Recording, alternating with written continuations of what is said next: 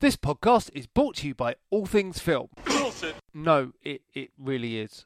All Things Film, the web's premier collection of independent movie and TV related podcasts. For more, check out www.allthingsfilm.co.uk or search All Things Film on iTunes, Stitcher or TuneIn Radio. And now, on with the show.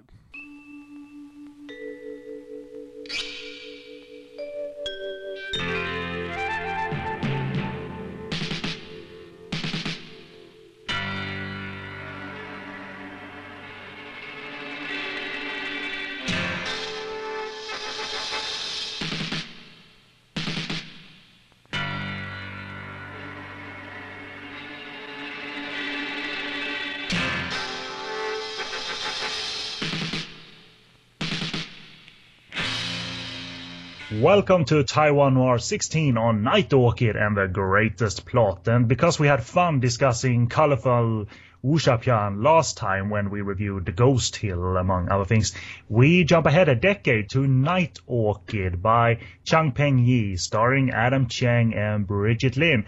Will it be memorable color for the genre? Well, we'll see in our review.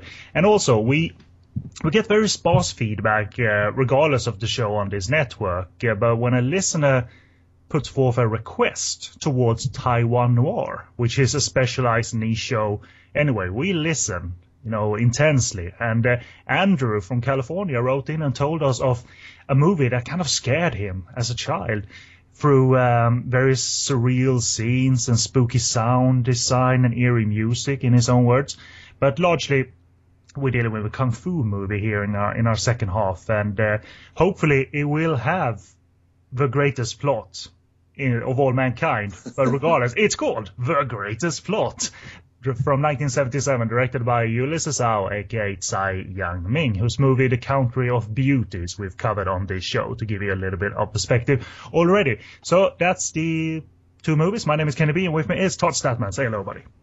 Hello, Taiwan Noir listeners. At least we have one, Andrew in California. Hello, Andrew. Yes, hello, Andrew. Friend for life. Someone liked what I did.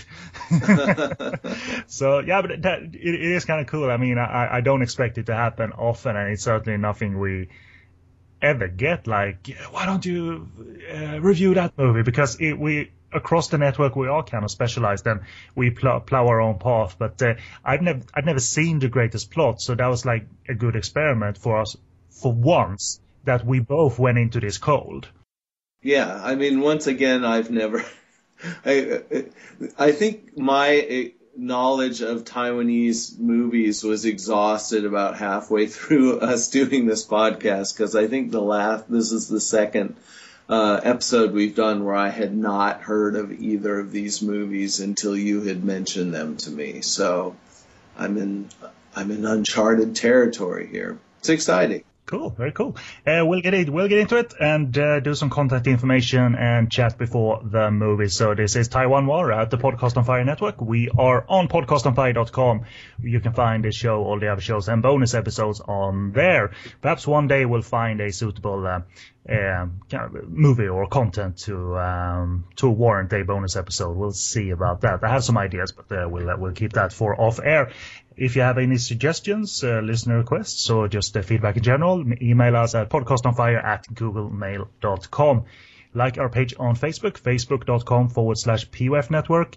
Every 10th like generates a bit of charity. It's a minor little program I've been running, and it's been working in terms of the page has increased in likes, and therefore various, $10 here, £10 here have gone towards charity. So it's a win-win situation for everyone. And we also provide updates on that page and chat, but main updates and main chat feed, if you will, occurs in the discussion group. Reach that through the link on the page I said, or type in Podcast on Fire Network in the Facebook search bar. And I write about Taiwanese movies, I write about Category 3 movies, and also Todd's favorite production house outlet in the world. I write about IFD and Richard Harrison and ninja-sploitation, and exploitation of humans in general. And Garfield phone exploitation. Yeah. Jim Davis and Paul Inc. never, to my knowledge, minded any usage of it. I mean, it even turns up in the Stephen Chow movie Love on Delivery, he appears as this masked kind of Avenger superhero, and he has a Garfield mask on.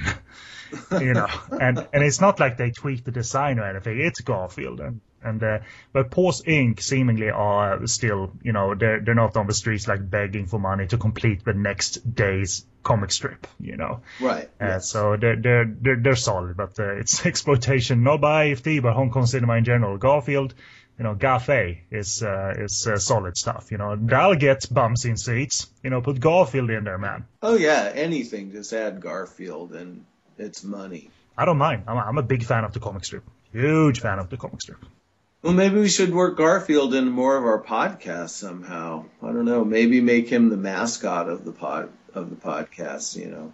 He never turns up in Taiwanese cinema, though. So this podcast, it's kind of out of this podcast. It could work on Podcast on Fire and certainly on the Golden Ninja podcast that me and Ed Glazer do. So something to think of, like an oral mascot. You know, AUR. AL.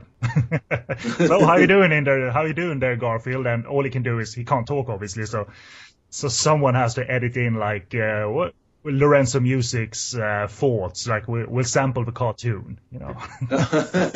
It's time to check in with Garfield. And then that droll, wonderful voice of Lorenzo. I think that was the guy's name who voiced Garfield, Lorenzo Music. I think so, anyway. Wow, I didn't know you were such a Garfield expert. I love Garfield. I'm watching the cartoon again, Garfield and Friends on Netflix. Not extremely good, but they got the vibe down pretty well occasionally, especially through that voice. So there you go. I write about pretty much all that stuff, including Garfield, on SoGoodReviews.com, and do little spoken video reviews, spoken audio commentaries on movies I review on sleazykvideo.com, and I tweet at twitter.com/SoGoodReviews. If you're an iTunes user, we won't do what you two did and force Taiwan Noir on you and put Taiwan Noir in your cloud. We won't do that. There is the option to subscribe to us. So please do if you're an iTunes user and want the podcast delivered to you when it is released. And if you like the show, please rate and even leave a small written comment if you did like the show or even if you disliked it. So thank you very much for that. And finally, you can stream us on Stitcher Radio through their website, but also through their application available to your iPhone, iPad, or Android. And finally, from my side, Stitcher was the next to last plug, but finally from my side, Golden Ninja Warrior Chronicles blog, run by Jesus Perez Molina, specifically will link to his Taiwanese black movies posts. He occasionally writes about the Taiwanese movies that were used in various IFD and Filmark movies, and that's research that is very good to have, because finally we're living in an era where some of the source movies from Taiwan are identified, finally, the ones that IFD and Filmark used. So check that out. So that's my plugs. You have a variety of plugs, but I think listeners, and certainly I, would like to hear what's been going on in the world of funky Bollywood, my friend. Funky Bollywood, yes. I did want to say that I think you're actually coming up on me in terms of your number of plugs. You've got quite a bit going now. I'm a competitive guy, man. I'm going to try and continue on despite your mention of the U2 iTunes debacle, because now I'm like overcome with white hot rage, but I'll try and get over that.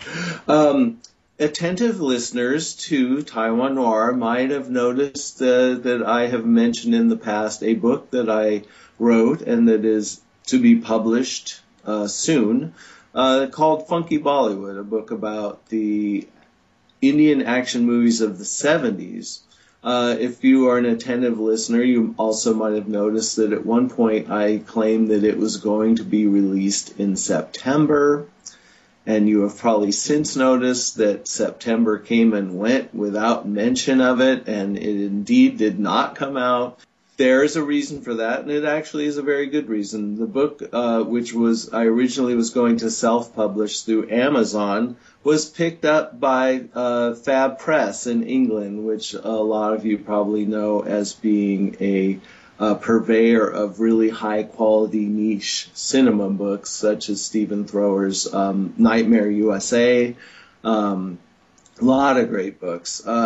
Needless to say, I'm thrilled with that. The only downside to that, if there's any, is that because they want to make it the best release it can be and pre-promote it as best they can, the release date has been pushed back. It's now going to come out next year, probably around March, I'd say, at this point. It's now going to be in full color. It was going to be in black and white before, so really? It's going to be, yes, it is going to look awesome. I mean, the layout is pretty much done now, and it looks really good. You think Bollywood, you think color. So, but I'm guessing self-publishing and in color, that's like a financial endeavor and a half. I would have had to have charged about $50 to the consumer for the book, which I really didn't want to do. So the only way to keep it affordable and self-published was to do it in black and white. And we had, it looked good, but now it looks it looks stellar. It looks fantastic. So people are going to be very pleased by this book. Congratulations, man. I mean, I've said it, but I'm saying it on the show. Congratulations. Thank you. Well, what a fantastic autumn-like present that will bleed into winter and Christmas, because you're going to be riding high on this, and even into the next year, I suppose. So it's one would hope, yeah. And you can keep up on, I have my blog, Die Danger, Die Die Kill, which is diedanger.diedakill.blogspot.com, and I'll be posting occasionally with updates on when the book is coming out and the progress of the book. So if you want to, learn about that, just read the blog. I've also got all kinds of fun stuff on there too. And what else? And the only thing, I guess, if you go to the blog, also if you go to the handy right-hand sidebar there, you'll see links to my Facebook page, my Tumblr, my Twitter account, all that good stuff. You're a whore, Todd. That's what you are. I am, man. I am the biggest floozy on the internet. And then the only other thing I approve, obviously. Yeah. Thank you. Pop Offensive, my internet radio show, which I do with my good friend Jeff Heyman out of the Peralta College radio station over in Oakland, across the bay. The first Wednesday of every month, we play a bunch of great international pop, dance, and film music from all over the world. A lot of great retro stuff. Really, really fun show. It's really about it's not about playing the coolest stuff or the most avant-garde stuff. It's really just about pure pleasure, pure listening pleasure.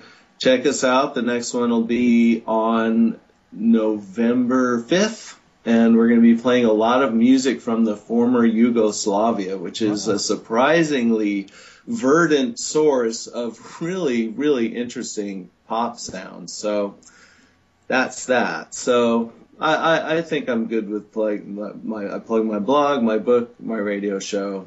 I'm good with that. I'm ready to. I'm a pretty awesome dude myself, so I'll plug myself as well as a human being. All right, yeah. I'll be posting some selfies on my Instagram later, so you can check those out. So make sure to flush the toilet before you do. Yeah. don't take one of those selfies. No. Right on. Okay, wonderful updates. We'll be looking forward to more updates as each show goes along here, and soon enough we'll be in March and it'll be available. So very cool. We have a couple of segments here, so I'll give you a rundown of what to expect, and we will list the starting times of these segments in the show post in case you want to jump ahead. We open with the Night Orchid section and a short bio on director Chang Peng-yi, as well as a reprisal of the Bridget Lin bio from prior episodes. And after that, we review and discuss the movie. There will be a break after that, and after that, we'll have the greatest plot section of the show. That starts with a bio on lead Yu Hua and another reprisal of bio we've done before for director Ulysses Au. It's been a few episodes since we talked of the director, and I thought it'd be good to refresh listeners' memories of the kind of movies he's done, important or not. So, and all that concludes with a chat about The Greatest Plot, our review and discussion about it. So that's it.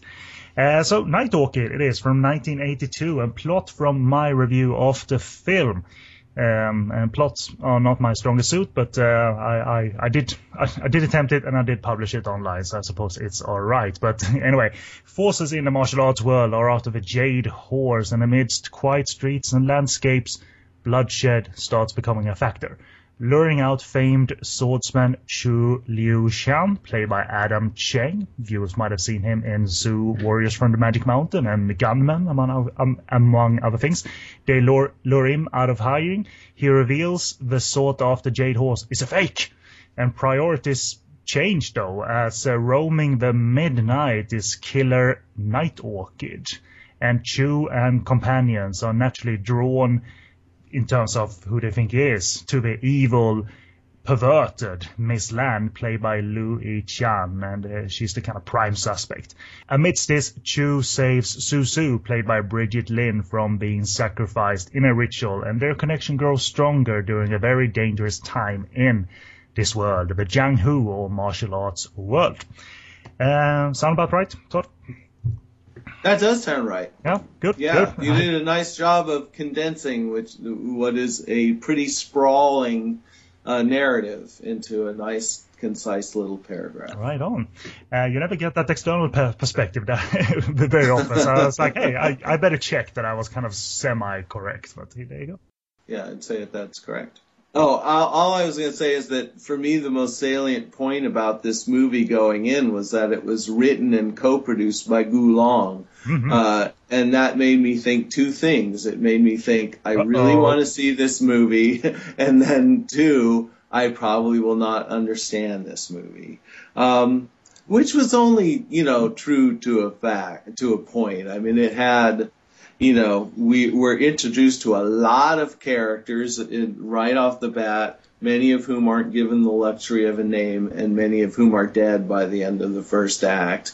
But then when it gets into the whole Night Orchid narrative, it turns into kind of a serial killer mystery. Then I could follow it pretty well. But I know you like these Cho Yun directed Gu Long adaptations, for better or worse. Yes. I have a recommendation for you. Yes. A parody, kind of this whole genre. And you might hate the movie, but I'll recommend it anyway. It's a Hong Kong movie by David Chiang, one of his directed movies, called Legend of the Owl. And it's a Wu Xiaopian comedy. And part of it is very Airplane in style, because at the very end, they have a reveal of who the masked killer is. And he reveals himself, it's me! And they look at him, right, no, we don't recognize you. Who are you again? And he right. tries to kind of like, remember, it's me, I did this, and I was in charge, I was responsible for this and this and this. And they still, nah, we can't follow you, man. I showed up in that one scene 5 minutes into the movie for like 10 seconds. You don't remember me? No. Well, I'm the guy. Yeah. It's a pretty fun movie starring Eric Tsang is in it, and David Chiang himself, I believe, is in it. Good movie, Legend of the Owl. I will definitely check that out. That sounds very interesting. But the director Chang Peng-yi, I have a few notes of him, and I thought I'd seen more from this director based on absolutely nothing, just a hunch. But in actuality, this is only my second movie I've seen of Chang Peng-yi. The only other one I saw was a rather fun movie, and his debut, as a matter of fact, called Shaolin Kung Fu Mystagogue. Is that how you pronounce it? Mystagogue. I've never seen that word. Maybe it's not even a word. It's a Carter Wong movie. It's pretty cool, actually. I remember he had some cool training sequences akin to the Bronze Men movies, these underground chambers with traps and what have you. So it's pretty cool. I recommend that too. But I heard Chang Peng-yi referred to as Taiwan's Cho Yun. And although with not as much credit as the famous Shaw Brothers director and Police Story villain, but regardless, he was born in 1949 in Shandong province, China. He moved to Taiwan with his family subsequently and joined the army after completing school, where he focused on wrestling. And subsequently, after he got out of the army, he became a stuntman after his service. And earliest credits in terms of that was as far back as 1969. But he moved to working behind the camera too. He began logging credits as assistant director as early as 1971 and worked on that via that credit, if you will, for a number of years, including on the 1976 Joseph Quo movie, The 18 Bronze Men, which was the same year that Chang Peng-yi debuted with that said movie, Shaolin Kung Fu, strange word. Mr. God. Mr. God. Yeah.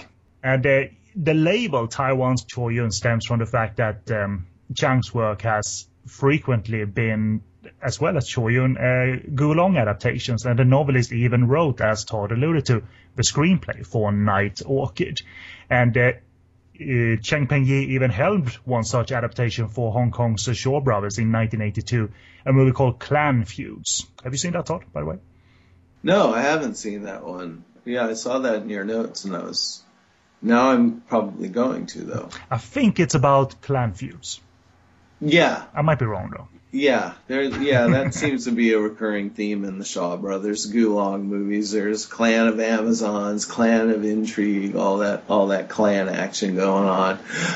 One film of Chung Peng-yi's that I have seen, another one is General Invincible, starring Pearl Chang-ling, and he did another of her films called The Famous Constables, which is also known as The Elimination Pursuit. Ooh, I like that title.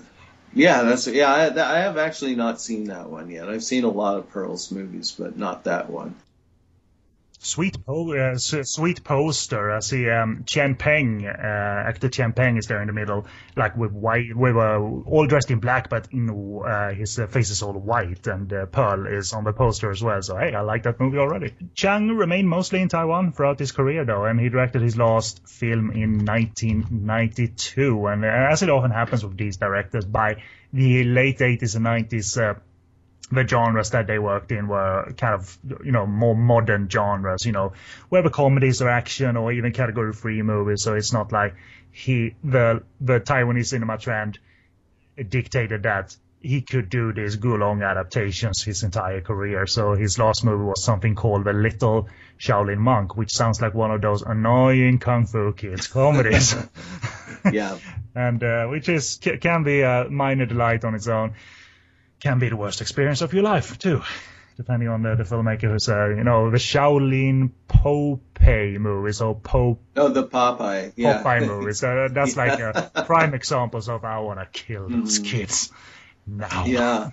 I only like kids in Taiwan movies if they're vampires and they're peeing on people. I approve of that, too. Okay, that's about it. You could probably find such stuff in their Mr. Vampire series, if you heard of their series called Hello Dracula. Hello Dracula, that is exactly what I'm referring to. I saw the second one of those. Kind of fun. I liked it. Yeah, they're all like, it's a little confusing because they're, mostly available here under these, like, bastardized titles, like, I don't know which one it was, but I think it's called Labyrinth of Death, which sounds like it's going to be some cool kind of House of Traps movie, but it's really just a Hello Dracula movie. It's a hopping vampire peeing with a little kid hopping vampire peeing on people, which is awesome. It's kind of awesome. In its place. Right on. I always thought to bring one or two of those movies to Taiwan more because it just made sense that Taiwan wanted to get a bite out of the Mr. Vampire apple, if you will. And for one movie at least, there's a second one, which is unrelated, I assume anyway. It was kind of fun. They did well, so I liked it. Okay, moving on to Brigitte Lin. She's talked of, previously and by so many people, including us, but she deserves a spotlight again. And she was born in 1954 in Taipei, Taiwan, and she's obviously a cinematic icon. She was the goddess of Taiwanese romance and Hong Kong fantasy cinema, really. I mean, the 70s she owned as, like the queen of melodramas. Some of them were not very good, but some of them were very good. But she was always, splendid, and she always looked splendid. And then her transformation into this iconic actress in fantasy cinema, mostly headed by Choi Hak in Hong Kong, was a fantastic period as well. But she made her acting debut when she was only, I think, 18 years or so, and she's so good in that movie, in the 1973 movie Outside the Window. And about 18 or 19 years old. And it is a melodrama, but not too bad, actually. She co-starred against what would become a very frequent co-star, actor Chin Han. And Lim became a huge star in Taiwan soon thereafter, often cast in romances penned by novelist Chang Yao. And alongside not only Chin Han, as I said, but also Charlie Chin was a frequent co-star. And Charlie Chin went on to become part of the My Lucky Stars, or the Lucky Stars gang in Hong Kong cinema. So he made a transition to Hong Kong in the 80s as well. And this is all like the 70s of the Bridget Lin, the canon. Is a stark contrast to these fantasy roles, which is very amusing, because we saw a girl in those movies. And when she transitioned to Hong Kong, where she got put in many, Choi Hak directed and produced, visual epics like Sioux Warriors from the Magic Mountain, Swordsman 2, and what have you. The perception in my eyes anyway changed from the girl became a woman.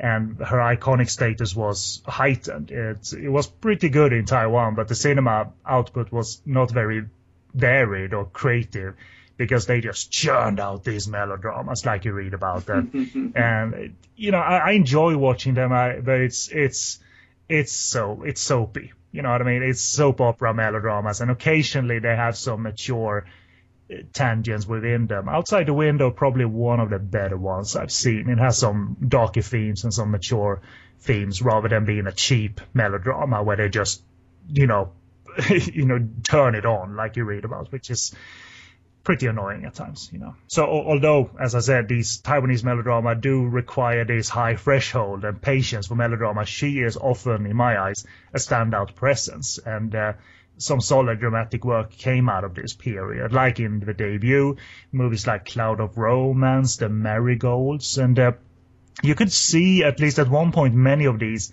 on disc, because Ocean Shores, the Hong Kong company, distributed a fair amount of her work on video, on VHS and VCD and Laserdisc. And despite often being cropped movies, we rarely got to see these in widescreen.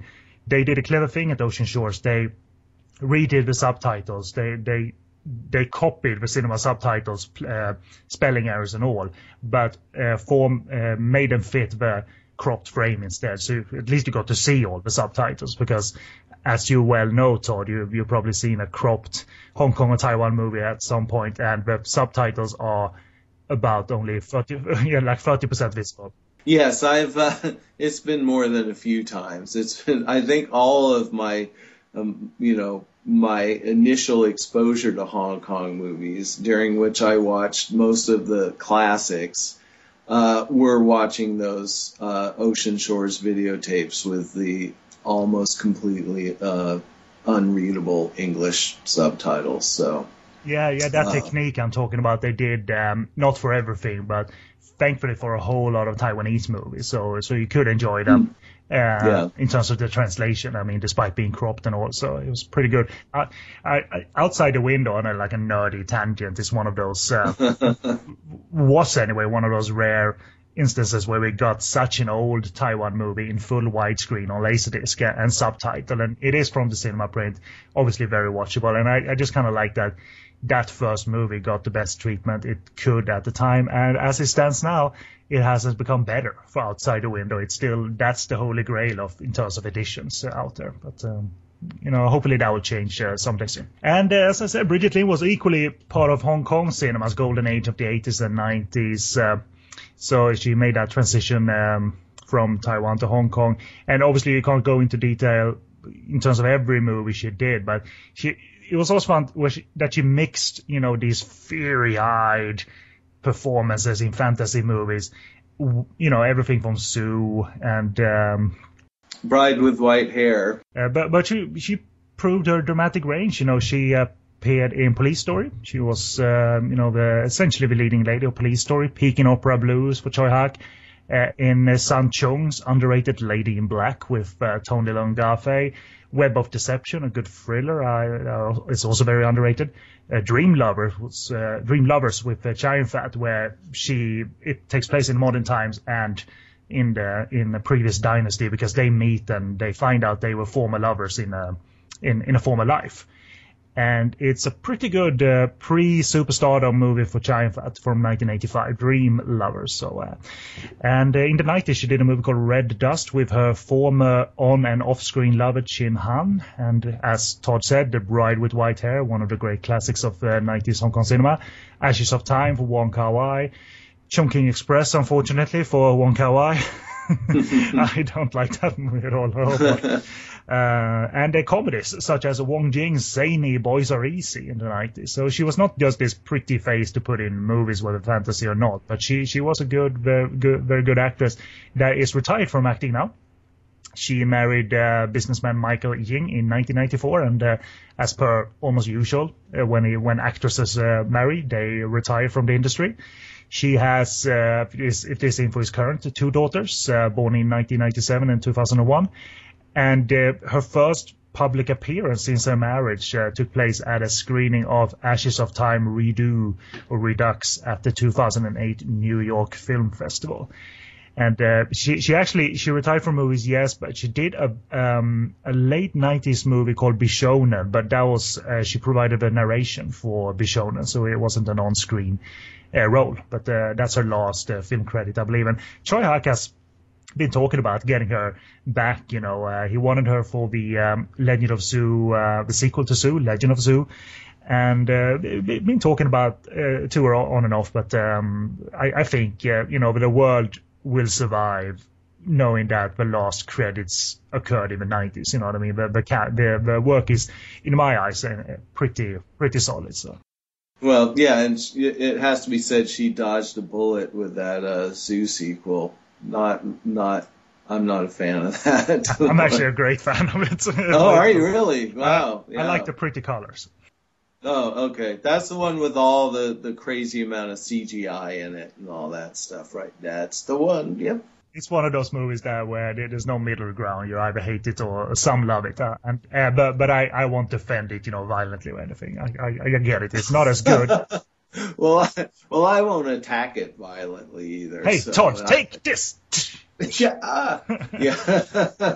Don't send your killer drone over from Sweden to bomb my apartment just because I don't like the sequel to Zoo. But yeah, Bridget Lin, she's a very intense presence, and yeah, she's definitely an attraction. I always, it's always an attribute when I see her listed in the cast of a movie. I always enjoy her a lot. I don't think many audiences would get that appeal in her 70s Taiwanese output, because those movies are widely uneven and they're kind of just they're hard to relate to, because in many of those movies the characters are all like they're upper class characters, and they live in these gorgeous apartments and and they have the problems that they do have. And I always found that kind of curious that they stuck to that for many movies, that these are upper class characters that just with these like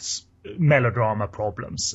Yeah. But it worked for the Taiwanese audience. Otherwise, they wouldn't have churned them out like they did. I mean, if you're hearing maybe 10 to 15 of these during that 10-year period or what have you, it's pretty, that's, one a year at least, maybe 2 or 3 a year sometimes. I don't think I've seen any of those, to be honest. I mean, I'm someone who came to her through, probably the first film I ever saw was Zoo and Bride with White Hair. So I know her from that 80s incarnation as the sort of fiery, witch woman from those fantasy films. So, and I don't think I will be sampling any of those melodramas.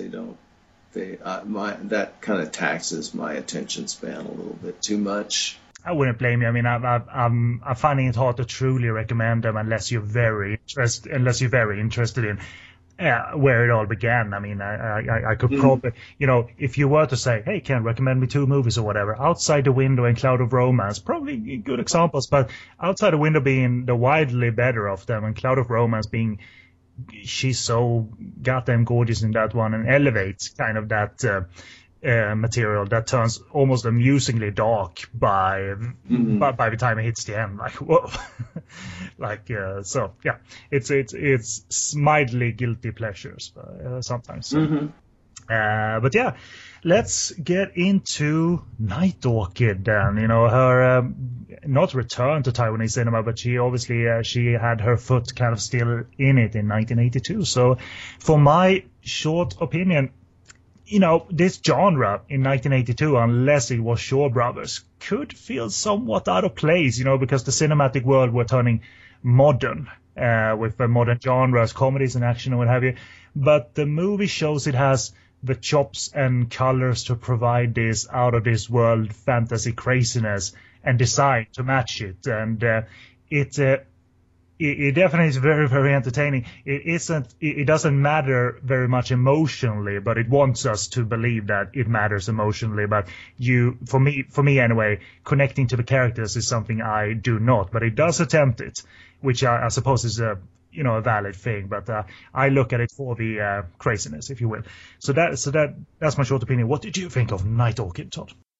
I really enjoyed it. And to your point, yeah, this was, even Choi Yun had stopped making these kind of Kulong adaptations in 1982. He was still doing Kulong adaptations, but he was veering into sort of the zoo territory. That was kind of when the Shaw Brothers was like making all those movies, those special effects heavy, really fast-paced things. So he was doing stuff like that. And this is sort of more like a classic take on those stories. And, yeah, the romance, maybe you don't. It's, the romance is more, it's romantic in an atmospheric sense more than it is in a, visceral or emotional sense, But I enjoyed it. As I said, the plot got a little hard to follow, and it sort of does a switcheroo on you because it starts like every other wuxia movie where there's some MacGuffin that everyone is after. In this case, it's not a weapon; it's this jade horse, which is kind of a bauble. It looks like something you'd get out of the Marshall World version of Sky Mall or something, but then it looked like a thrift store. Fine, let's be honest. It did actually. Yeah, it did. It would kind of look like the horse that the Brady Bunch has in their living room, except smaller.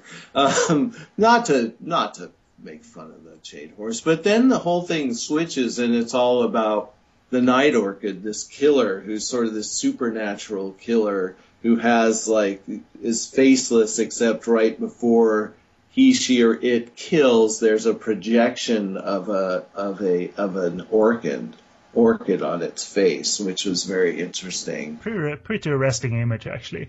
But you're right. I mean, I had the same worry going into it. Like, oh my God, Gulong wrote it. Is it gonna go nuts?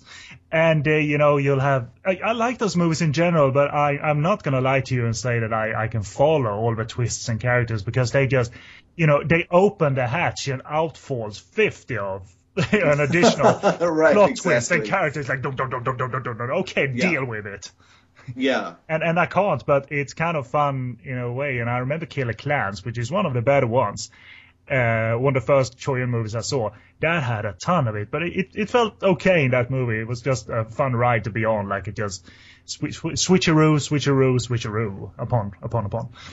Yes, yeah, there's a lot of switches of reversals of allegiances and identities, and this didn't have so much of that. It just had a lot of characters and who are very cursorily introduced, and like I said, a lot of them don't even have names. But it kind of starts that way, you're absolutely 100% correct, because it opens, in a very moody fashion. You know, a town in decay. It's windy, it's dark, and there's this blind swordsman walking the town and is confronted, but certainly not scared of his the people that are confronting him.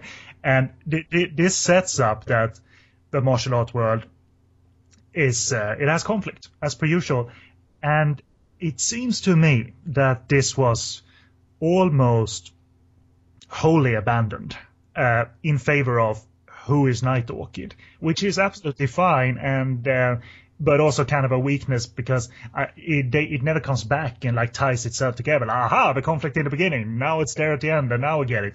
Right. No, once they drop the Jade Horse is gone. There's never another reference to it. It seems to have just been a device for the killer to lure Hero Chu out of hiding, because he has gone into self-exile after failing to save the woman he loved. Is what I got out of it. So he in disgrace and shame, like, disappears, and this villain, for reasons unknown, wants to lure him out. And as the horse was a gift he gifted the horse to a disciple or something like that. They attack the disciple's family and take the horse, which turns out to be fake, which I don't understand that either, why that was necessary, but it was never like truly frustrating to me. Like it just, okay, as soon as Brigitte Lin is introduced, we get the second movie kind of. But if we go back a little to the price sections, because there are quotable elements, Chang Peng-yi shoots, or well, his cinematographer does, a very it's a good looking production. It may not be exactly like a Shaw Brothers movie, but the opening is very moody, and there's some hints of Leone here, you know, close-ups of eyes and silence before anything happens, you know, and it's a well executed references, if you will, and but it's slow. And what I like partly about the movie, during this section that is ultimately abandoned, if you will, is the fact that Chang Peng-yi is slow, and then boom! Goes from 1 to 11, if you think of what happens when the blind man and his bodyguard, the lady, not Brigitte Lin, is attacked by the pregnant woman. Stops them. Oh, I'm pregnant. And that's where it goes from 1 to 11. And I'm sure you want to talk essentially what happens in that scene. That was when I was like, yeah, sign me up. Because as you know, I like to see things in movies, be they good or bad. I really appreciate seeing something I've never seen before. And this is a movie in which a ninja bursts out of a pregnant woman's stomach. Sir. Yes, that is what happens. This woman's like, oh, help me, I'm pregnant. And she's really pregnant. And then her stomach is pulsating, too. It's like, pulsating. And, like, her navel is, like, there's, like, a some kind of a gleaming piece of, jade piece or something. Her navel is glowing red. And then, boom, this ninja just jumps out, and she's gone. You know, she's the vessel, and she's and I'm thinking that she was thoroughly into it because of the course. You know, you never learn of these things because we never see her again, and presumably, you know, right. She's it's kind of wonderful, and throughout the movie, kind of Chang Peng-yi does this to us, goes back to slow, and then boom to 11 again. And I stand by that choice. I kind of like it because you raise your eyebrows, definitely, and you can even, at least I do, you can even go verbal because you're so surprised, like, holy fucking shit! Yeah, And you don't see that with too many movies because you think you've seen everything. But as with, just like you said, I did not expect that first viewing, and I've kind of forgotten about it. The second viewing too, like, holy hell, that's right, this movie was great. You know, it wasn't slow. Yeah, because it's not really that kind of movie. It's not like one of the Shaolin drunkard movies or something where just crazy stuff is happening all the time. Yeah. This was like pretty much like a pretty stolid sort of it's basically a martial world mystery, which Gulong is very good at. And so it's going on at that kind of pace, and then these completely batshit crazy things will happen. And they execute it too. That's why I like Taiwanese cinema. And Hong Kong, of course, they are apt at executing this. It's not like they, through some confusing editing, get it done. We get what happened. And I think it's skill, man. It's action directing skill, and obviously a director with a vision as well to take Gulong, who can write any batshit crazy thing he wants. But in this case, they really do execute that. That is a fantastic sequence of special effects and editing and all of that. Definitely, I'd definitely like to learn more about the special effects industry in Taiwan during this period, because they really were. I think the quality of the effects are generally pretty good, and when they're not, it's because, they maybe overreach their grasp. But the thing about the Taiwanese special effects people on these movies is that they always go for it. They're all, they'll try and give you these weird giant creatures and like these weird gore effects and stuff like that. I mean, there was a lot of gore in this movie, and some of it didn't communicate, whereas it's like, I don't know what I'm looking at, but I know it's supposed to be inside someone's body, but definitely some really, really daring work where, sometimes they may not have had the means, but they just went for it. I'd be very interested in learning more about these people and the techniques and all of that. So, I mean, they even dedicate themselves to rig up on wires this female garment that eventually takes a character's head off. Oh, yeah. I mean, that's a wire rig that you have to pull off, and I mean, they speed it up for the movie and make, space sounds accompanying it, Yeah, yeah. But that takes, a little wire rig, and there were some Taiwanese, some pioneers in terms of that. I think Robert Tai, who was behind Ninja the Final Duel, among other things, has always been kind of quoted as someone who developed some wire work in Taiwan to an extent, or a style within wire work that he also went for it. Because if you see Ninja the Final Duel, there is some great stuff in there. There is some shoddy stuff in there, like the water spiders in that they paddle, they paddle on a river, but then the water spiders have to fly, and it's just them lifting up these limp creatures in the air, So it looks like a very poor effect, but they went for it and tried it.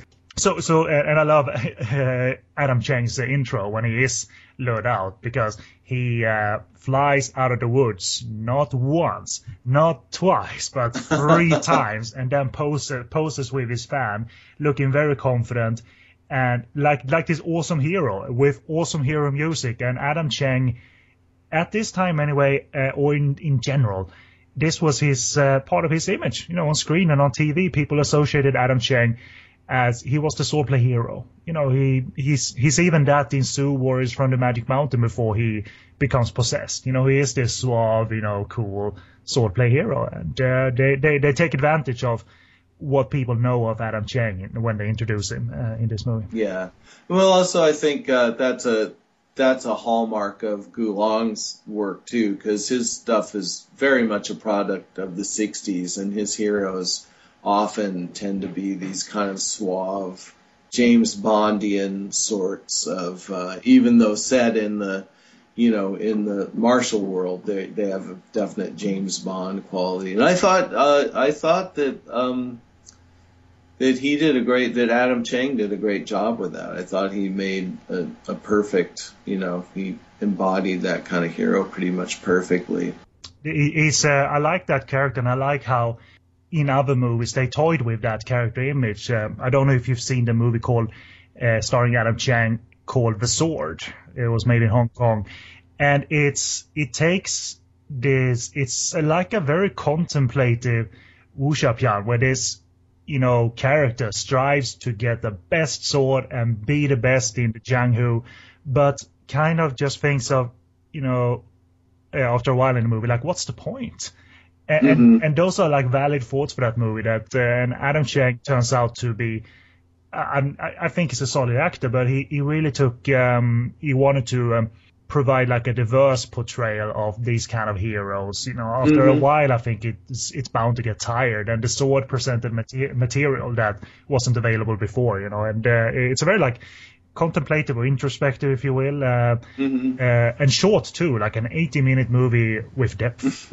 Yeah, I mean, that's a theme that comes up in a lot of the Shaw Brothers wuxia films, especially Choi Yun's, where there's this idea of the martial world, these fighters in the martial world being locked in this, you know, trapped in this unceasing cycle of combat, and how pointless it is after a while, you know, and that's really interesting.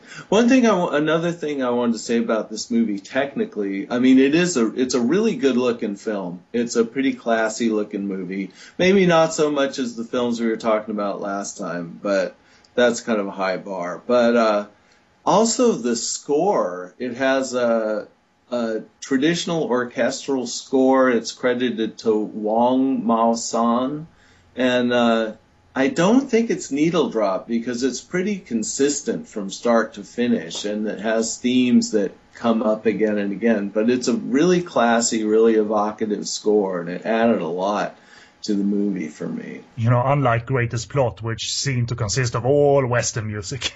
Yes, yeah, that was like the most Western damaged soundtrack I'd ever heard. I thought they were going to start doing Ghost Riders in the Sky. Like someone was going to start singing Yippee-I-O, Yippee-Ki-Yay. It was that Western, yeah. That's a great observation about The Night Orchid, because you expect it to be like 3, 2, 1 Morricone, 3, 2, 1 Jean-Michel Jarre, you know. Yeah, and there's none of that in there. So, and that particular composer did a lot of work. I looked at his his Hong Kong movie database listing. A lot of films he worked on. So, and hopefully a lot of original music too. Yeah.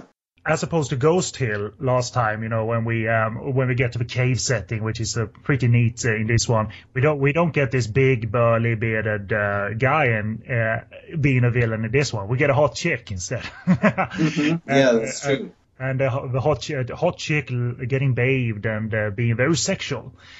And that's Louis Chan. I've seen in a variety of IFD movies, because the movie she made were source movies for various IFD movies. So I've come to appreciate her for that.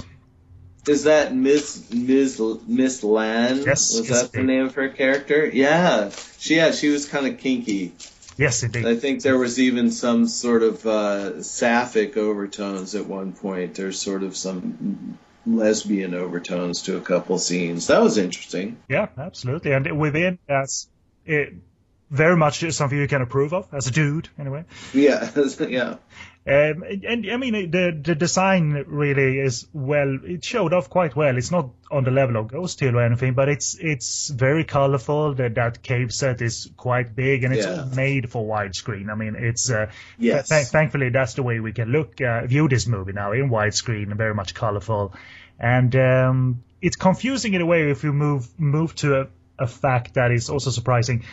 24 minutes in, we get the first view of Brigitte Lin. They don't, reveal that, Brigitte Lin is in the movie. We promise she's in it. Like, they're not desperate that way. They open the movie with her being led to being sacrificed, to be sacrificed, yeah, to the gods or something. I was a bit confused by that as well, but she is ultimately saved, and then her and Adam Cheng's character, they bond, and there will be some twists and reveals along the way that makes them question their building romance. And on paper it's pretty solid material, executed in a way where it's functional, but it's definitely not affecting. I'm not sitting there and like, oh my god, Yeah. that is reserved for all the special effects craziness. But having said that, it's not embarrassing or anything.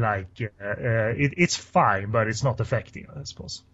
Yeah, there is a very vaguely, well, it's not vaguely implied, but there's a supernatural element to the villains in this movie that is never really explained. And in fact, I won't spoil the movie at all, but at the end of the movie, it's like, it may not make sense, but they make sacrifices, and there's almost sort of a cultish aspect too, because at the first scene, I think, takes place in this lair, and there's a giant eyeball on the wall. And I love any movie that has a lair with a giant eyeball on the wall. But then it starts with some guy, and he has like these disciples. It looks like it's some kind of a mass or something, and he's something like, "Now it is time for our mission to begin," or something like that. And then the ninja guys spring up out of nowhere and go off to burst out of pregnant women's stomach and the like. They have some other very interesting entrances. Do you remember the part where there were those marionettes and those turned into ninjas somehow? I think, anyway, all I'm thinking of now is the fact that when we see the ninja, he's in this skin-tight bodysuit that is very glitter in appearance. It looks like they spread some glitter on him, like fabulous. Yeah, exactly. Yeah, they're very Cirque du Soleil, the ninjas, but and also they have stocking masks on, so there's not even the little eye holes, so you don't see they're totally dehumanized, which is kind of cool. Makes them a little bit more threatening and weird. But there is, there are elements of the finale that we can't talk of without spoiling it, because how could you not? As I said, there is a stretch before where the characters talk of their past scars and emotions, and it matters for the movie, of course, but you quickly forget it when the finale hits you and they reveal that Don Wong is our villain, this cackling villain, which is... he's not in the movie a whole lot, but it's welcome to see Don Wong being a little bit more outlandish. He's normally a very stoic, even excellent martial arts performer, but he never, cackled, and he certainly never wore makeup or looked like a pharaoh or something like that. Yeah, that's right. Yeah, there's a weird Egyptian theme to his getup, isn't there? Yeah.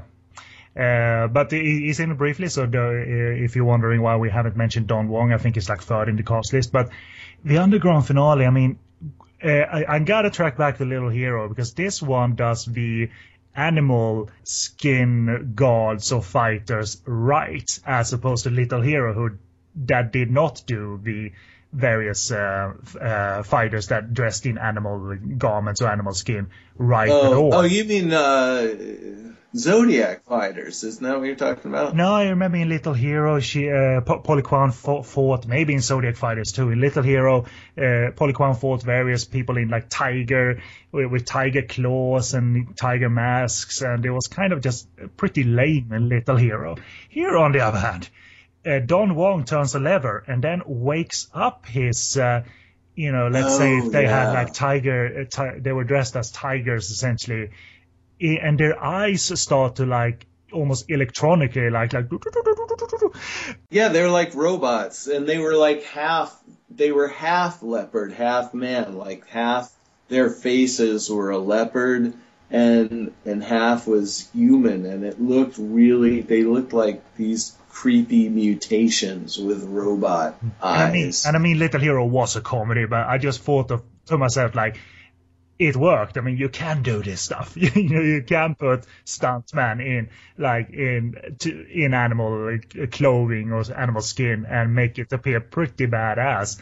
And it's I love these fantasy movies because of this, because when it's done right, like the creative possibilities are endless if you are a cinema that can execute it. And again, Taiwanese cinema in this case are very much apt at executing it, not only the fight action, but, bizarre elements like the fact that they turn on like robots. You see their eyes light up, and it doesn't make sense at all, but it's fantasy, man, and it's so much fun. It's so much fun. Yeah, I mean, I said earlier the supernatural elements aren't really supported that much by the overall story, but still, they make the movie really fun. So I'm not complaining. I mean, my misgivings about this movie were way outweighed by just how much fun I had watching it. Yeah. And even like when they Adam Chang has to make sure Bridget Lin isn't sunk into an acid bath, and so he's fighting with those guys, and there's a major flub in the movie during the acid bath sequence. And again, maybe they saw it when they shot, maybe they didn't, or they couldn't afford to do a second take.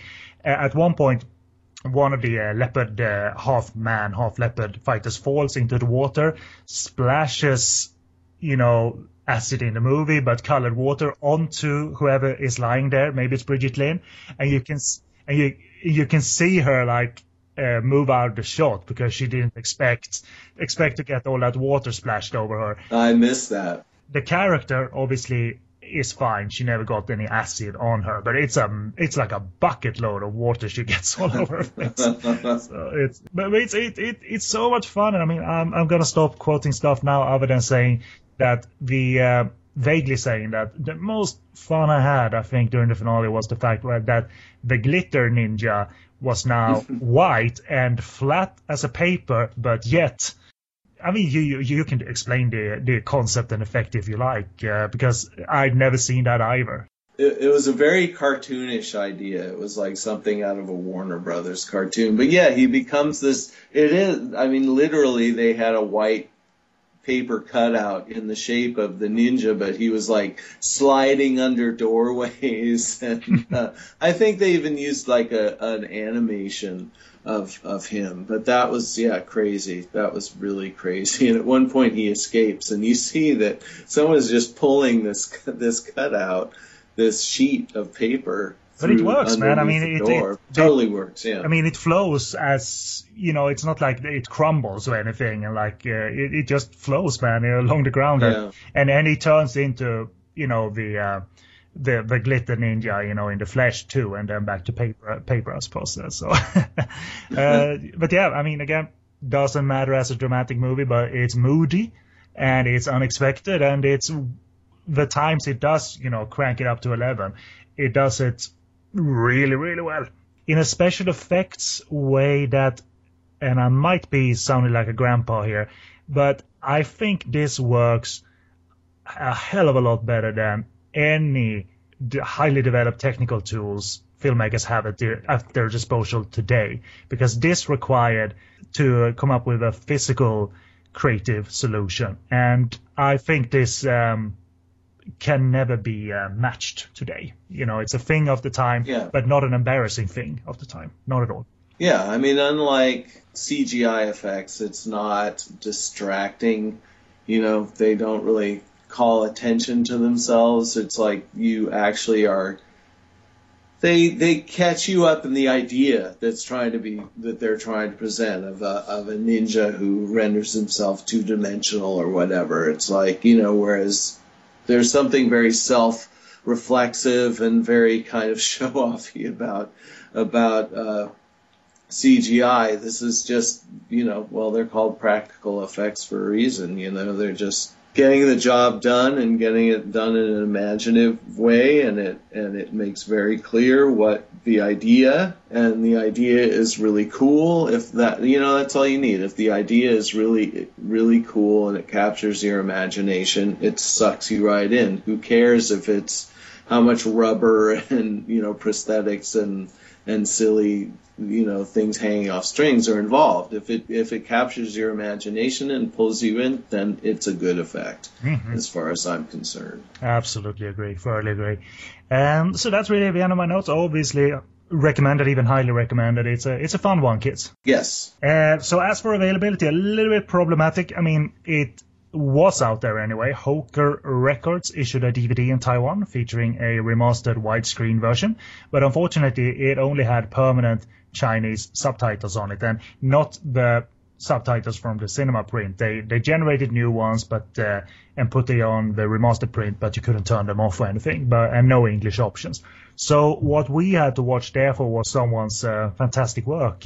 Someone made subtitles for English subtitles for, and a fan subbed edition, using this transfer and adding these excellent English subtitles on top of the Chinese ones. And so thank you to anyone who did that. I couldn't find the Hoker DVD listed on Yes Asia, so it's possibly out of print or just deleted from their database or listed under a different title. And speaking of titles, the movie is also officially, or maybe unofficially, known as Demon Fighter. That's fine. Under the Wu-Tang Collection VHS line, it was Faster Blade, Poisonous Darts. Fine, I suppose. Video Asia released a DVD of it as Master of Flying Daggers, which is crap. The title. Yeah. Probably the DVD too. Yeah. They didn't add any Zs at least, to the titles. Wu-Tang presents Demon Fighters. Zers, yeah, 2 Zs, yeah. I don't know of the specs of the Video Asia DVD, but I have a sneaky suspicion that their DVD is not the Hoker one subtitle, but probably from an older, lesser print. So there you go. But again, I can't confirm it. But what I have is excellent, and if I can find the Hoker DVD, I would love to own an original because they did a good job, presenting the print and what have you. But Hoker Records did Ghost Hill and the Fly Dragon Mountain as well, so it wasn't a given that English subtitles were done for these releases. This film fits in well with those two films too. It's sort of the same, same level of quality, same genre, basically. And 10 years earlier, there was still quality and technical execution available in Taiwan, and even 10 years later. Mm-hmm. That's why I wanted to draw sort of a line between episodes, that 10 years later, Taiwan still knew it. The perspective was probably in the early 70s, they knew it pretty well. In the early 80s, you kind of expect the technical development to be there, but it's regardless if you look at it that way. The 70s and 80s both all offer technical excellence even. So there you go. So there's some gems out of Taiwan that way. Okay, let's take a break, and after that we'll discuss the listener choice, the movie The Greatest Plot from 1977, my first viewing and Todd's first viewing. Normally I already have it in the memory bank, if you will. So follow us after a break and check out our views and such. So see you after a break.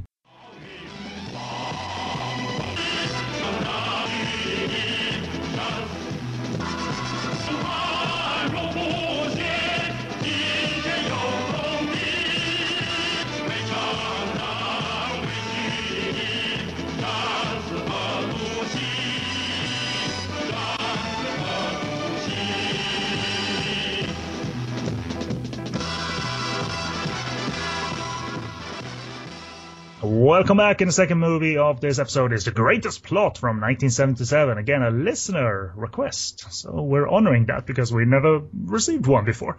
So new experience in terms of getting requests, and I had not watched the movie before, so it was a completely cold experience for me. So we'll see what happens, what we thought of it. But first of all, plot. Newly appointed Emperor Yung Qing, played by Hu Hua, betrays his former brothers and sisters because actress Xu Feng leads them. So you would have to say the brothers and sisters are the ones he betrayed. And he goes on a power trip instead after betraying them. He becomes a tyrant, essentially. And wicked, as the movie says. You're wicked. Which is like, yeah, thanks. Yeah, I'm pretty wicked. But few of them there are left after he kills almost all of them off. Swears to take revenge for their fallen comrades. That's the greatest plot. That's the greatest plot. It's an ordinary plot. That really is the greatest. Yeah, it's a pretty straightforward plot. You did a very nice job of summarizing it. Thank you very much.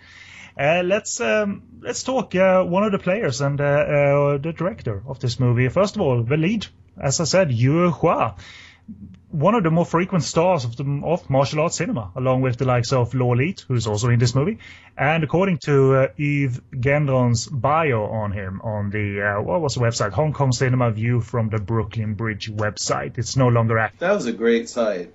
it's a very good site. It's still up there, so you can still find some excellent information and bio. So I wanted to give Yves a shout out. So his bio on him says that he remains underappreciated in the West compared to due to lack of exposure to the likes of Law Elite, but highly appreciated on home grounds, ultimately, both on film and TV.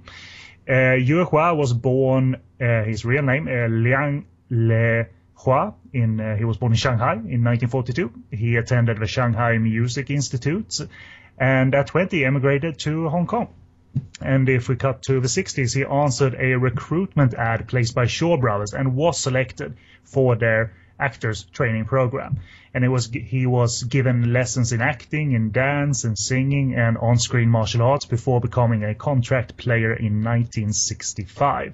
And now he was going by his screen name that he took or was given was Yue Hua.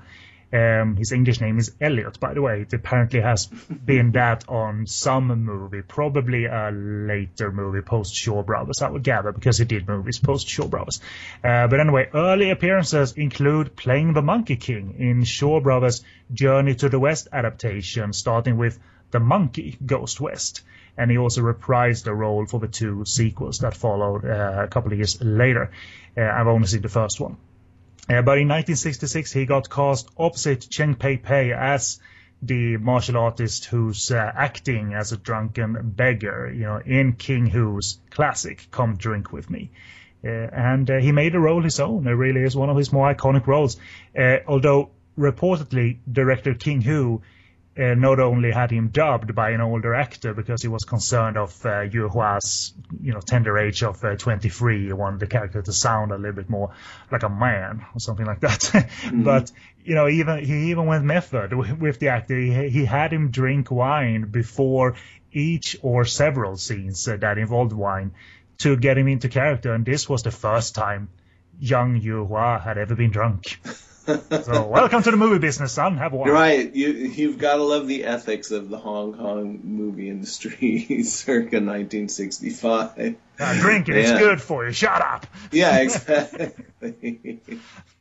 So there you go. It's a. I mean, have you seen Come Drink with Me at all? Oh, absolutely. Yeah, he's great in it. Yeah, it's a drunken cat, I believe he's referred to in the subtitles, and he has some singing numbers, and he looks great. If we establish kind of the era, he was part of the era where martial arts heroines were leads, but they weren't like sole leads. There was often a male hero in support, if you will. But the switch that happened is quite interesting, of course, because you had martial art heroines as leads, and leading men was kind of out of the question for these movies. But Chang Cheh kind of changed that with One-Armed Swordsman starring Jimmy Wang Yu, and slowly but surely it became more common to have males as leading men in these kind of movies. And I always found that quite interesting. Yeah, a lot of that tradition came from the Cantonese movies like Connie Chan and Josephine Chow and all of those. Where all the wuxia films that the hero was always played by a woman. A lot of that is because the audience for those films were largely women, and that's something that Chang Cheh kind of rebelled against with his movies, his super macho movies. Pretty macho indeed. Yeah, it's interesting though. Some of these leading ladies played male characters in certain movies. I mean, I think that's also like a tradition in these movies, whether or not there was a leading lady tradition. You always had characters, as long as they had their hairs underneath a hat, like in Come Drink with Me, Cheng Pei Pei, everybody thinks she's a dude. And, obviously we know that, for heaven's sake, that's Cheng Pei Pei, but that was the kind of trope, if you will, that everyone knew of probably, but it was fun to have there. Like the reveal is always kind of fun when the long hair is seen. Oh my God, an actual woman. But interesting enough, Chang Cheh, as frequent of a director he was, and as frequent of an actor Yue Hua was, Chang Cheh never or rarely called upon the services of the actor. I mean, I checked the filmography and I saw him listed as one of the cast members in The Water Margin. But there were a lot of cast members. There were a lot of people in that movie. In that movie, you couldn't get me to recap that in a 2 or 10 sentence plot. Though it's like, take The Water Margin and make it into a 2-hour movie. Great. Good luck. And indeed, that was just filled, that movie. One of my least favorite Chang Cheh movies, to be honest. But anyway, maybe he didn't want to cast him possibly due to his more like gentleman-like, more smooth appearance, because Chang Cheh's heroes were very much, as you alluded to, there was a macho nature to them and his movies, whether swordplay or kung fu movies. Which I'm not saying is a bad thing, but Yue Hua, kind of never fit that probably. But it didn't stop him from appearing in versatile roles.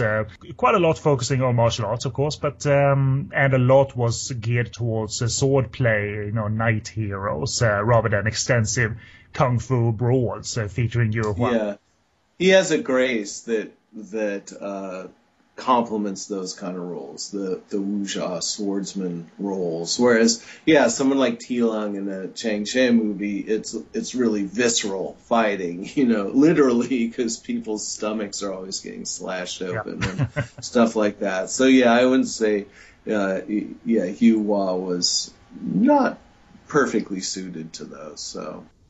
But he was also kind of just trained for movie fights, so maybe it would be quite unnatural for him to go into kung fu brawls, continually. So, but as the 70s went on, Yue Hua was part of, shifting trends and genres struggling to matter, like the swordplay being replaced by the kung fu movie, essentially. But he kept working, and arguably why he mattered to producers and finances and studios, and why they employed him was due to a decent set of acting skills too. It was not just this kung fu guy that was embarrassing in all scenes in between or anything. It was pretty solid all around, And he even ventured into modern era movies like The Pursuit, Payment in Blood, which is one of the lost Shaw Brothers movies, which I've seen a trailer for Payment in Blood, and I'm sad that it's not available. It looks pretty good. It's from the director of The Killer Snakes and Boxer's Omen and what have you, Kwei Chi-hong, but it's a modern day action thriller, if you will. And he also worked with class directors like Cho Yun on multiple classics, such as Intimate Confessions of a Chinese Courtesan. He's the police officer, essentially, that investigates Ai Nu and tries to bust her, if you will, nail her. He is also, and a lot of people were in that movie, Cho Yun's classic Cantonese comedy, House of 72 Tenets, which was at that time in the early 70s, Mandarin cinema was a dominating language of cinema, but there was Cho Yun making a successful Cantonese language movie, and Yue Hua was part of the very, very large cast of House of 72 Tenets. He also played one of my favorite roles of his in the Cho Yun film was he played the monk sidekick to T. Lung's character in Clans of Intrigue, which is one of my favorite movies. Could you recap that if you tried, or is it impossible? I'd have to give it another watch. I think I could, but I certainly. How many twists? About 45. Right. I mean, I've seen it. Yeah. I mean, I've probably seen it 3 or 4 times, and I still can't, off the top of my head, give you. Well, there's Clans and there's Intrigue and. Yeah. There you go. Yeah. And there's some. Fog enshrouded forests, there's some kung fu battles on fog enshrouded marshes. It's a Choi Yun film. What can I say? Indeed. You could also see Yue Hua in some of Shaw Brothers' international co-productions, like, which I believe is a German co-production, Virgins of the Seven Seas, and Superman Against the Amazon, which I believe had involvement from Italy. So, and Yue Hua also did venture outside of Shaw's to make several independent Taiwanese productions. He was one of those actors and contract players that eventually, anyway, could jump between Shaw Brothers and smaller movies if he desired. Some players were confined to Shaw Brothers. Literally, they couldn't go outside the gates necessarily. Live there, make movies there. But depending on who you were in the company, then the deals were flexible, I suppose. And as Todd alluded to, he also appeared in a fair amount of Choi Yun-'s many Gulong adaptations of this time, including, as we said, Clans of Intrigue, Killer Clans, and Heroes Shed No Tears, which is the name of a subsequent action movie by John Woo. He's one of those actors, though, that never slowed down, and he eventually began mixing frequent film appearances with TV roles as well. Films that included excellent new wave efforts out of Hong Kong, like Terry Tong's gritty Coolie Killer, and the classic Dennis Yu horror movie The Imp, where he plays a priest. Very good movies, very good. He entered the world of television in the late 70s, adding further acclaim and success to his career, and starred in several popular TV serials, primarily at TVB, which was owned by Shaw Brothers. And it could be argued to be a sensible step, as Shaw Brothers as a film factory in the 80s were declining, but TV was on the rise. So he made a clever, step and stayed at TVB and had notable roles and highlights, including the 1989 TVB hit Looking Back in Anger. So that's the TV section. And he retired from acting in the 90s and migrated with his wife Tanny Chen, which is also a Shaw Brothers actress, to Canada. And during his stay became the chairman of the Association of Performing Arts in Canada.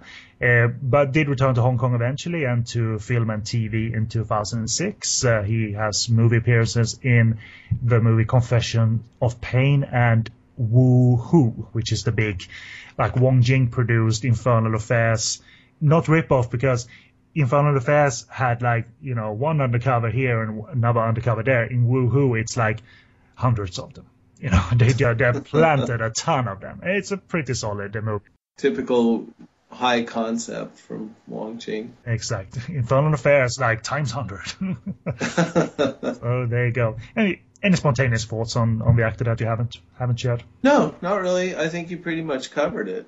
Likable whenever he does appear. You're never like, yes, Yeah, definitely. Cool. So director Ulysses Ao Jung, aka Tsai Yang-ming, and it's a little repeat of information from prior episodes. So you and I have talked of him when we discussed The Country of Beauties. Very colorful movie. Elsa Jung. Yeah. But there you go. He is a very important director, a very frequent director, and also a versatile director, worth knowing of if you're interested in Taiwanese cinema. He was actually an actor early in his career, but he got critical notices for social realism cinema eventually, but he started his career in Taiwan with quality indie productions such as The Prodigal Boxer. And he combined his time in Taiwan with a little bit of Shaw Brothers movies. He co-directed Police Force for Chiang Chai, but mainly stayed in Taiwan as a figure in the 70s and 80s, directing acclaimed fare, like it was a martial arts drama called Thou Shalt Not Kill But Once. And it's a pretty solid Chen Sing, Michael Chan movie. And in 1979, he directed a movie called The First Error Step, which signaled the start of Taiwanese social realism. It was a gangster tale. It's a movie that is available in some prints, but when it was showed in New York like 2 years ago, that print was very, very shaky. The sound wasn't complete, for instance. It was a very, very damaged print. And it starred Ma Xia, who starred in, he's in a ton of movies, but I don't know if you remember him from Witch with Flying Head. He was the evil sorcerer, wasn't he? Yes, indeed. Yeah. And Tattooer Ma at IFD. His movies were often source movies at IFD, so they called him Tattooer Ma because he's got tattoos and shit. Like, brilliant, creative. And Ulysses Ao dabbled in female revenge movies as well. Movies like Woman Revenger, a.k.a. The Nude Body Case in Tokyo. I remember that time they found that nude body in Tokyo. Crazy. The nude body case, even. Yeah. Here's a case. There's a nude body in it. So what's it about again? Anyway. It has a fantastic poster of Elsa Jung wearing basically nothing at all but a cloth, Also kind of a lost movie because it's not available subtitled in most places. So there you go. He did effective swordplay dramas as a kind of a crap title. It's called Be Careful, Sweetheart, starring Brigitte Lin and Derek Yee, as well as Adam Cheng. But it's a solid mix of high concept fantasy and drama, actually. And in 2001, Ulysses Au, or Tsai, took up the role of executive director for the Taiwan Directors Association to spearhead the development of the Taiwan movie industry. And in recent years, Tsai and his son have been collaborating to produce TV dramas and have won great acclaim doing so. So he's still active, and he was also invited to the 2013 New York Asian Film Festival to receive a Lifetime Achievement Award, I believe. So he was there, and there was a quote by him, a little bit quote about his career that was posted on the website at the time. So I thought I'd read it out because I thought it was kind of nice. So, quote, "My film career started when I was the manager of a small theater. Back then I was just a 19-year-old kid, and embracing the world of cinema every day just made me so filled with joy. After leaving the army, I plunged into the film world, first as a continuity clerk, then becoming a writer, actor, director, and producer. 2013 marks the 50th year since I joined the business, and movies still makes me so excited. Back then, all filmmakers were a big family. Even though I was shooting 3 movies at the same time with less than 3 hours of sleep each day, I never complained. In 1969, I started directing Mandarin films. Taiwan was still under martial law. The government banned the freedom of speech with no mercy, casting a shadow over the whole film industry. I once finished making a movie with high cost, but 1/3 of the film was cut due to strict censorship. Every inch of the negative that was sliced away was a stab in my heart. Under the harsh circumstances, I still overcame the difficulties and directed more than 70 films in all kinds of genres and style, from wuxia, kung fu, detective, gangster to comedies. I won the Best Screenplay Award at the Asian Film Festival with Never Too Late to Repent, which is an AKA for the first Aerostep, by the way. And that was actually written or co-written by Island of Fire director Chu Yan-ping. He's interviewed in the Taiwan Black Movies documentary talking about writing that movie. Again, to continue the quotes, my other works such as Big Land Flying Eagles, Woman Revenger, The Girl Robber and I, all represented different styles in my line of work. Somebody called me the godfather of Taiwan realistic cinema, but all I wanted to do was to explore the boundaries of Taiwan film genres. With the help of God, I was granted many chances along the way. Looking back at my 50 years of filmmaking in my own country and in Hong Kong, from a continuity clerk to a director, from a teenager to an elder, I've never felt alone." End quote. I like that. Nice. Yeah, I like that too. Like a very positive recap, and judging by Facebook friends that had a chance to see him at the Q&A and meet him, in his elder years, a pretty cool cat. Cool. Got his health and all of that, so seemingly anyway. So directors like him. I mean, the term workman-like is often used in a pejorative sense, but these kind of workhorse directors who, like him, who just kept at it and made dozens and dozens of films. I mean, maybe he's no King Hu, but it's those directors that are really the lifeblood of the Taiwan film industry, So I have a lot of respect for that, and he sounds like a very thoughtful, smart guy. So let's jump into it. The greatest plot from my side. Again, I've never seen this movie before, never knew of it before, really. And my short opinion, obviously not the greatest plot, but rather a generic plot in a not-so-remarkable film that does bring to life nicely during a few action scenes where weapons design and concepts are executed well. Otherwise, quite ordinary. So that's my short opinion for now. What did you think, Tom? Wow, harsh. It's not really harsh. I didn't hate it. It's like I liked it okay. I did want to say one thing about it is that this portion of the podcast can be called Todd Knows How to Use Wikipedia. But this film actually has a lot of historical basis, and the character that Hua plays, Yang Qing, Yang Qing was an actual emperor during the Manchu Qing dynasty during like the late 17th century, early 18th century. And just as in the film, he was the fourth prince.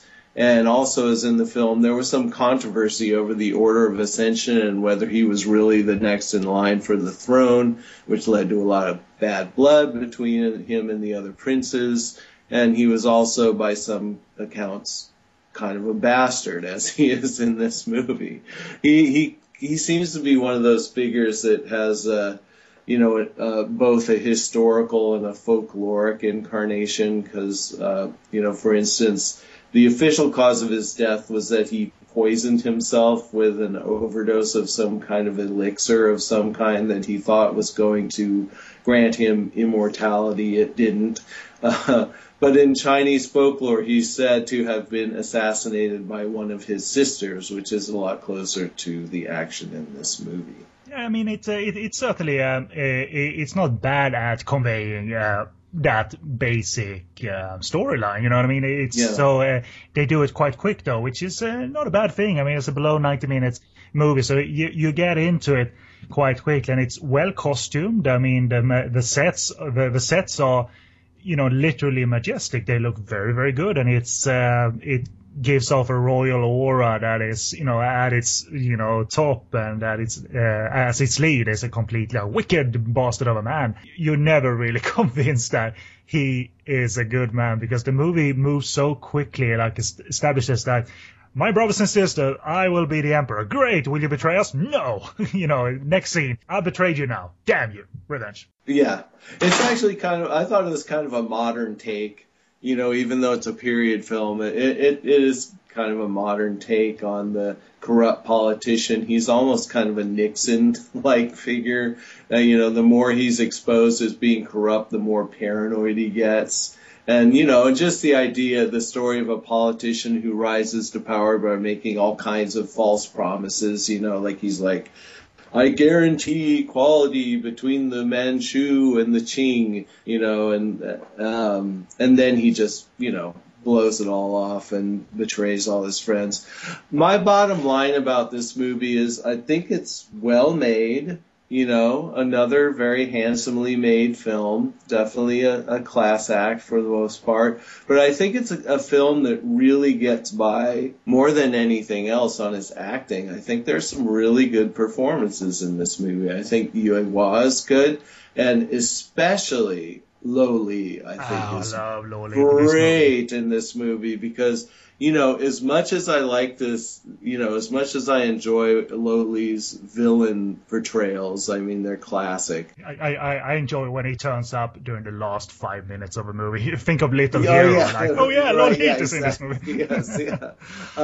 But I really enjoy seeing him play, sympathetic characters. And I think the character he plays here is definitely sympathetic, and also his circumstances there's a lot of poignancy to it because he plays Marshal Nian, who's basically the right hand man of Yang Qing, and he's loyal to a fault, and so much so that when Yang Qing demotes him and basically banishes him to the hinterlands, he goes into denial, how he keeps repeatedly saying, well, this is just all part of the plan. He can't confront it.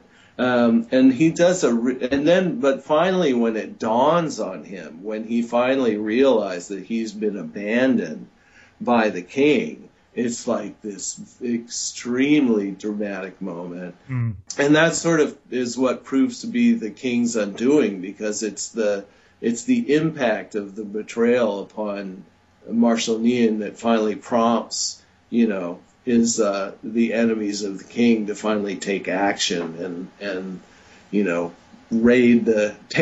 put the greatest plot into action. I guess that's the greatest plot they're referring to. But I thought Lo Li is fantastic in this movie. He is. I mean, I won't add much because you summarized it so perfectly, other than to say that it can almost be you know, you can almost smell that there's something a little bit more better than the usual Lolit appearance, because it isn't viewable as much on this kind of ropey print that we saw it on.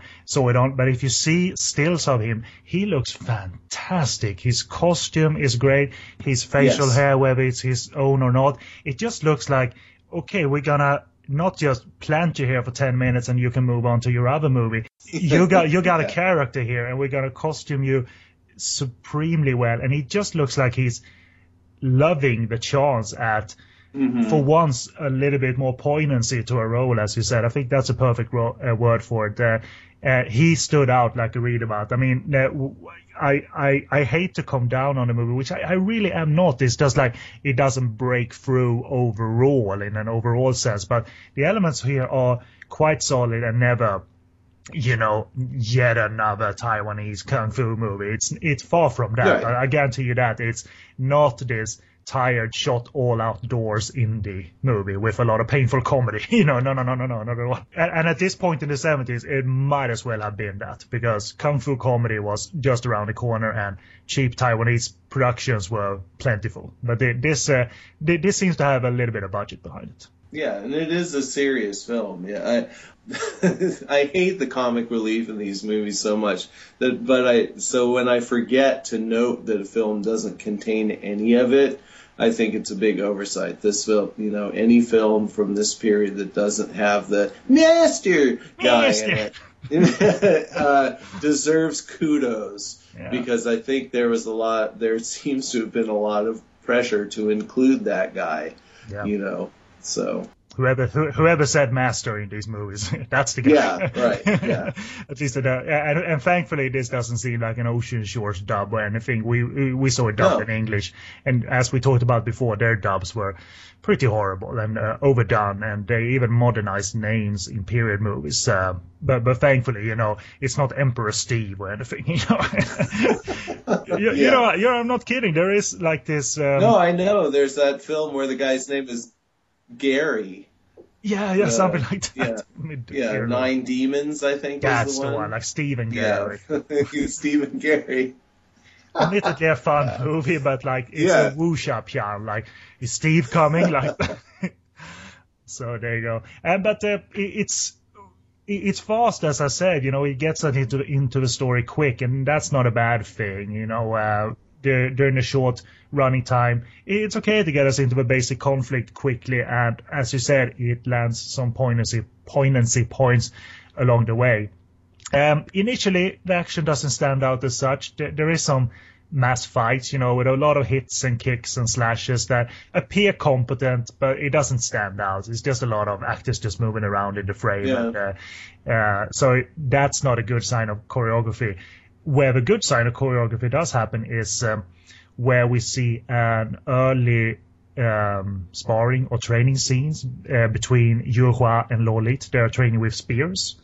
And I'm weak for the usage of spears in these movies, regardless. But I think it's very competently made. And, you know, Yuhua is very good in the movie, and he doesn't, throughout, thankfully, use you know, the maniacally laughing part of a villain act that normally it happens like once, like in one moment, like ha ha ha. Yeah, it's actually pretty understated. It is pretty understated, and it's more about his, you know, power tirade and him being a tyrant and him being irrational and weak in certain areas. You know, women is a weakness. Well, yeah, and then towards the end, he sort of makes a sex slave out of is that Elsie Jung that he ends up like imprisoning? And yeah, I mean, I might sound like a dumbass for saying that. Was she in this movie? The print wasn't very good, admittedly, but was she in this movie? she is in it, but I'm not sure who she played. I mean, there are a couple of women in here, but obviously she wasn't like second lead after Xu Feng, who was there. So I wonder where. I mean, again, I may be wrong. Let me. I'm looking at the HKMDB. Oh, she is listed. Princess Nian, but whoever she was, I can't remember, to be really honest. So she's way down there. Yeah, didn't he? It was the what? Yes, the princess. She was the wife of one of the princes, his rivals, and Right. he had her kidnapped, and he was keeping her prisoner, and he basically was having his way with her in some pretty unpleasant scenes. But I think that was Elsie Yoon. I might be wrong. But that makes me want to go back, certainly. So, I mean, I love, by the way, just a note on actress Xu Feng, which I love, and she's in A Touch of Zen and The Fate of Lee Khan and various other movies. A friend of mine once told her that, try and catch Xu Feng smiling in a film. It never happens because she's always very, very stern and a very active presence action-wise, but never this. She has had a role or two where she's been, the damsel in distress and kind of the romantic interest. But I always associate her with King Hu, the King Hu movies and being right hand woman to a bad guy or to a team of good characters, if you will. But I love she's in this, and she's also a likable presence to me. And as a revenge piece, it's not this super primal, nuanced revenge movie, but it has an ordinary kung fu template too, and that could work if you execute the commercial elements. Again, it is nicely acted, it has some poignancy, but you also naturally remember a lot of the action from this movie. And thankfully, when Ulysses Au and his action directors are focusing on weapons in this movie, not just the spears, then it turns rather fun too. Yeah, there's some weird stuff, definitely. I mean, we get shields that are actually flying guillotines, shields that guards can carry, but also use as a flying guillotine. And I love that stuff because Taiwan again could execute this, but Taiwanese cinema also was kind of charmingly primal in a way, that not only executing this physically, but like how they executed it on the soundtrack as well, because they put these loud soundtracks to weapons being used, like when guillotines are thrown, it sounds like a jet fighter taking off. Or yes, yeah. Or there's those weird science fiction-y there's like synthesizers or something playing. It's very odd. But now, was this the movie where they had the big swinging logs with all kinds of knives? I love that.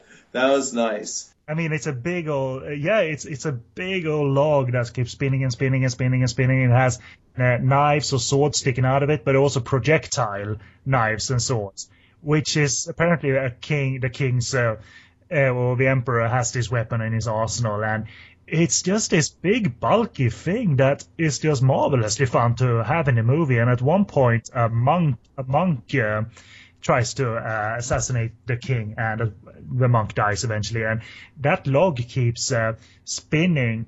He's nailed to the wall, essentially, and that log keeps spinning in place, just slicing him and slicing him and slicing him. Right, and slicing you're just kind of left to imagine what's going on out of view. It's it was like this big post, kind of like I don't know if it maybe like a huge like oak or something like that, but yeah, it's this. And then there were some other things where it was like a number of logs swinging from the ceiling, and those had knives too, and they were like, 2 or 3 of those that you had to make your way through the room. So we go from a historical drama about an actual, Qing Dynasty emperor to Fu Manchu with his house of traps and all these, crazy, that kind of reminded me of Ghost Hill with all the crazy traps in the end of that. And I love that stuff. So I was down with that. So that's when the movie kind of builds quite well towards an entertaining aura, because it's attack after attack that's varied up with different weaponry and high-flying feats and what have you, and it builds nicely towards the finale. And I don't have many other notes other than the fact we're going to track back to what our listener said, that he thought this was kind of surreal and eerie. And I was looking at the movie, when is that going to happen? It does happen. Yeah. Eventually, towards the end, there is some possibly supernatural spooky element to it. And it's kind of eerily effective, regardless what it is. I'm trying to remember what that was. It's essentially the reintroduction of Lawley during the finale. There's quite an eerie reintroduction of him. There's like wind on the soundtrack, garments flowing, and the voice from somewhere in the palace, and Yuhua's character is spooked at that point. And it's an effective sequence and an effective little twist to a finale, and adds to, it's not just characters arriving to the place of the finale, having the 5-minute fight, and then the end. It has a few elements and wire-assisted action, and it's very much decent entertainment. It's not just very. It aims to be historically accurate, as you established, but it's not hugely concerned with it. So it's got the action, but also within it, I mean, maybe it's unexpected that it works so well, but again, Lawley's supporting performance is quite excellent, and not something you see on a constant basis in these movies, especially not in Lawley's filmography, who was a fantastic actor, but he worked a lot, and therefore he didn't get a lot of material constantly. But here's material, man. Yeah, he's good. Yeah, I mean, and I think it's to the director's credit too that he gave Lowley that room, to give that performance. So this one for me, I liked it. I didn't love it. I would say of the two movies, if you watch just one of the films reviewed on Taiwan Noir this episode, I would recommend Night Orchid over this. But I still think this is it's a respectable effort. I was entertained by it. I wasn't wowed by it, but except for Lowley's performance and some of the other performances too. But it's a worthwhile film. Indeed, absolutely. And as for availability, in my estimation, there's nothing official out there anymore anyway. Mostly in circulation before anyway was a cropped from 235 widescreen, very wide widescreen, to 133, and it was a cropped version and a subtitled version, and therefore the subtitles were very much just barely readable, and it wasn't in Mandarin too, so it wasn't English dubbed or anything. So what we watched, there was something I found on the internet recently, a letterboxed English dubbed version of the film. That isn't very good quality, I gotta tell you. It's this it's a VHS version that's copied at least 4 or 5 times. I don't know. Maybe more. It was very choppy, to say the least. But the print they used isn't very stable either. There's a lot of jumps in scenes and audio. But it's an English dubbed letterbox version of the film that allowed us to see some of its design and majestic nature, and we obviously could conjure up a discussion about the film based on what we saw. It certainly pops in certain areas. So if you want to see it wide, it's out there on the torrent forums, and if you understand Mandarin, then certainly you can watch the cropped version, because that is more colorful and definitely more sharper, so you can see some of the design in a little bit sharper way. But not a lot of reviews out there on it, and I suspect that it's not a very known film, to be honest. I just thought that kind of automatically, I don't know why, that it was a bit more known, but I think it's one of those that has been kind of buried ever since release, because it's not received much of good exposure on home video. So we're doing our bit, I suppose. And this print, wherever it originated from, I don't know, but it was obviously exported at some point. They made an English dub of it, and it was bought by someone and shown maybe theatrically at some point in the 70s or 80s. I wonder if it's because, I really like Yue Hua, but he doesn't seem to have the juice of some of the other Hong Kong stars, like where he seems like maybe a blander presence than maybe someone like T Lung or some of the other, big martial arts stars. So maybe that's another reason why it doesn't have a higher profile. I don't know. I think it's a mixture of that and the fact that he wasn't much of a kung fu star. Again, more of a sword play. Wuxia genre attendee, if you will. Many people were exposed to kung fu more than sword play, and maybe like kung fu more than sword play. Not looking down on anyone's views, but I think that's just an easier sell, I suppose. And again, exposure, despite being in classics, wasn't as high, I think, on home video across the world. Right. Yeah. But he earns his rep. Obviously, he's a more than solid actor and also welcome presence in these movies. So yeah. Even did a movie for Godfrey Ho. Actually, one of Godfrey Ho's actual movies. Oh, really? He made a Girls with Guns movie called Princess Madam with Moon Lee and Sharon Young, and Yu Hua was this barking villain in that one. He just barked all throughout the movie. It was mad all the time. But it was good. So there you go. There's nothing announced for next time because at the time of recording, we're nearly into November. And rounding off the year soon. Obviously, the year will end pretty quickly. It always seems to end quickly. So it'll be in terms of me making sure some Christmas specials happen. We normally try and produce 2. But Taiwan Noir obviously will be back, even if it is early 2015. But we'll announce it on the Facebook group and what have you, what we're doing next. So expect more mad genre fare, important genre fare, in my estimation anyway. And maybe even we'll cover some major classics for once. I mean, I wouldn't be opposed to actually talking a touch of Zen. It'll be a challenge, and I like a touch of Zen a whole lot. But it requires focus, I think. I want to do it, justice if I can. But when all is said and done, I always watch movies. I make my notes, and whatever happens, happens. It never becomes like, movie good. Pretty cool. It's never basic like that. We always bring something to the table. It's pretty good. It's long. Pretty good. So it would be an interesting Taiwan Noir, like an April Fool's Taiwan Noir. Right, exactly. 5 minutes long. What do you think, Todd? It's good, bro. I don't know. It was like I didn't understand what those people were saying at all, man. It's like, what language was that? Reading movies? Yeah. Subtitles. I wanted to read. I'll go to the library. How do you pronounce it? Library.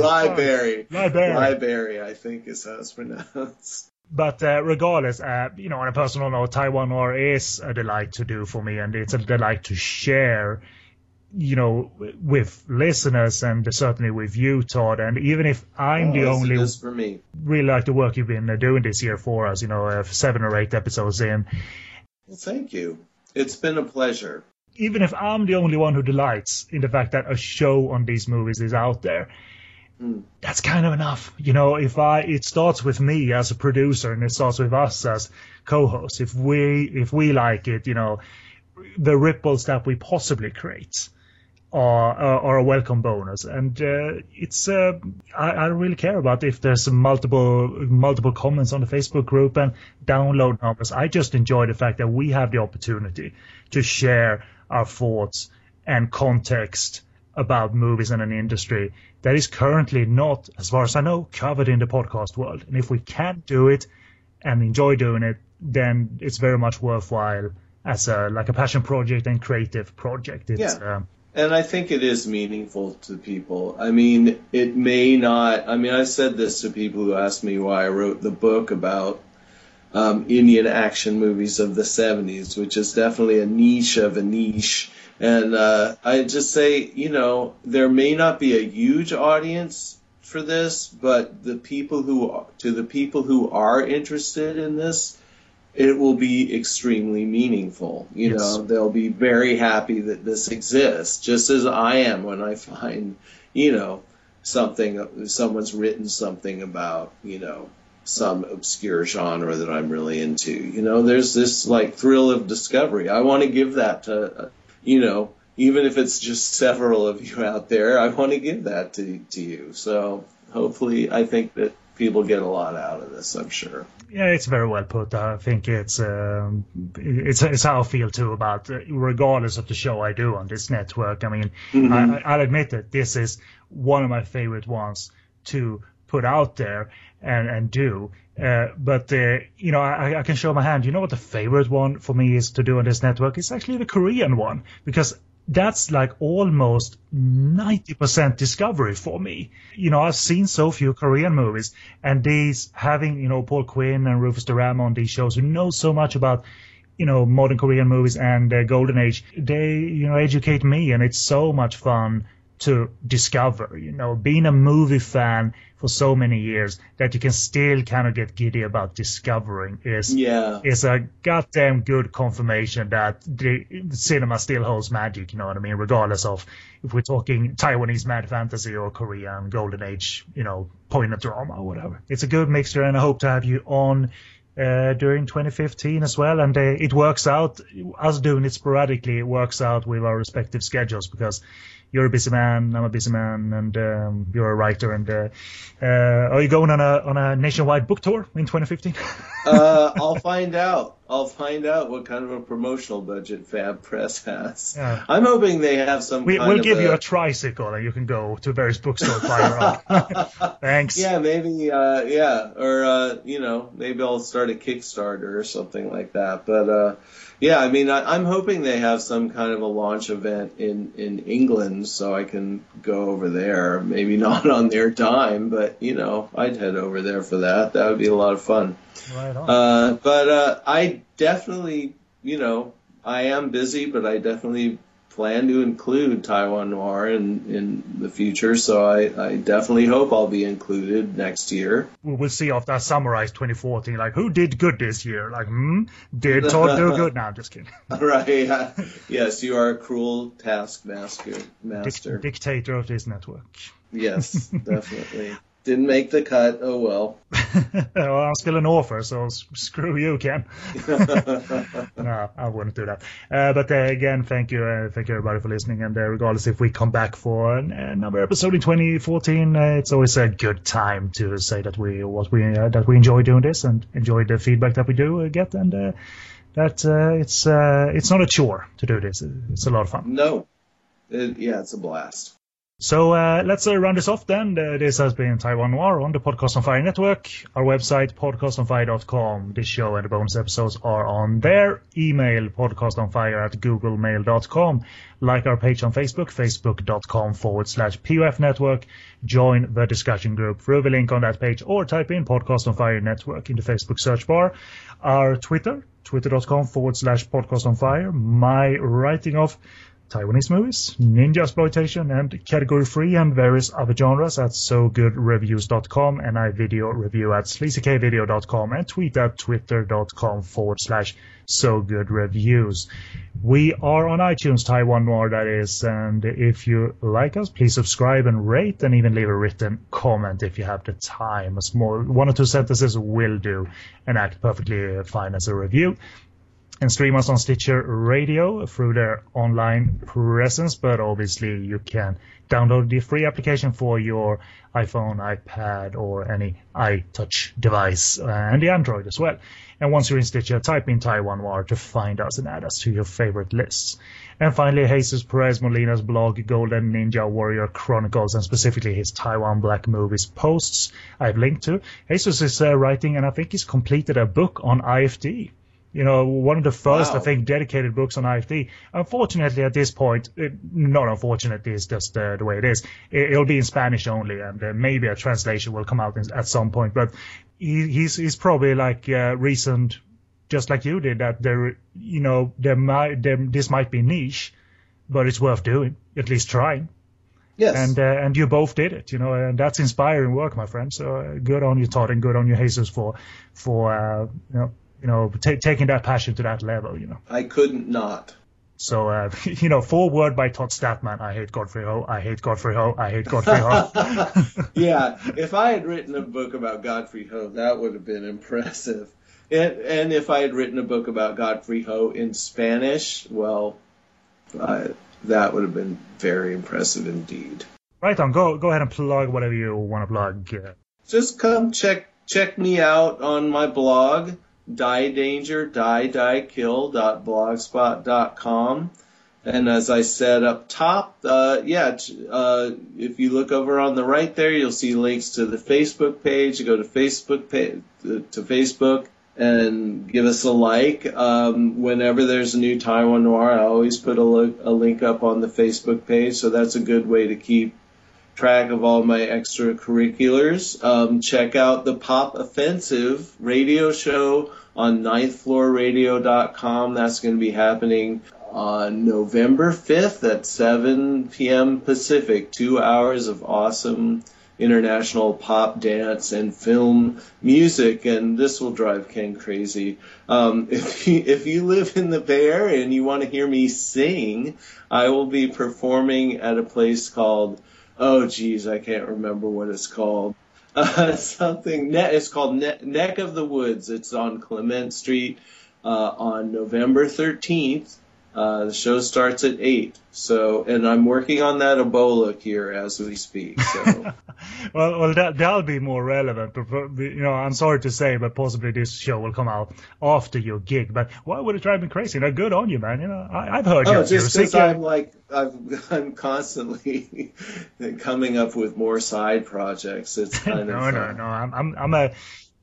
I wish I could be that busy and that talented. Seriously. So and I've heard your music. You're a good musician, man. So, thank you. Money changing hands under the table as we speak. No. That's the nice thing about this Fab Press thing. It's the first time someone has actually thrown some money behind a creative endeavor of mine. And it actually means something. It's not like that it's about money at all, but there is a little bit of validation to it. So I'll admit it. Wouldn't a good idea for a book launching event be to screen a movie as well? Or are you planning to do something akin to that? I think so.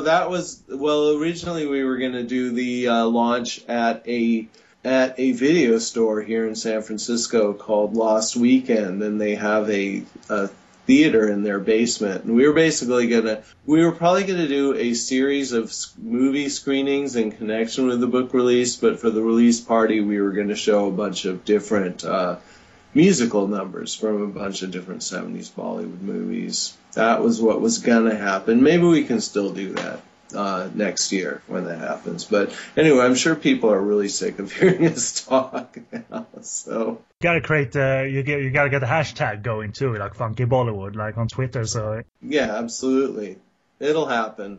I'm not gonna slack on. Never back down from this. Yeah. That's the last thing I do. All right, Tom. But okay, we are done for Taiwan Noir 16. Can't believe it's been 16 episodes in total already, and I think you've done 6 or 8 or something like that. So, I'm not sure. It'll be an ongoing thing, people. So plenty of Taiwanese cinema to explore. So thank you for listening. And I've been Kenny B, and with me was Todd, Funky Bollywood Statman. Thanks for joining us, everybody. Or however many of you there may be. At least Andrew in California. Or at least Andrew. Thank you, Andrew. Thank you very much, Andrew.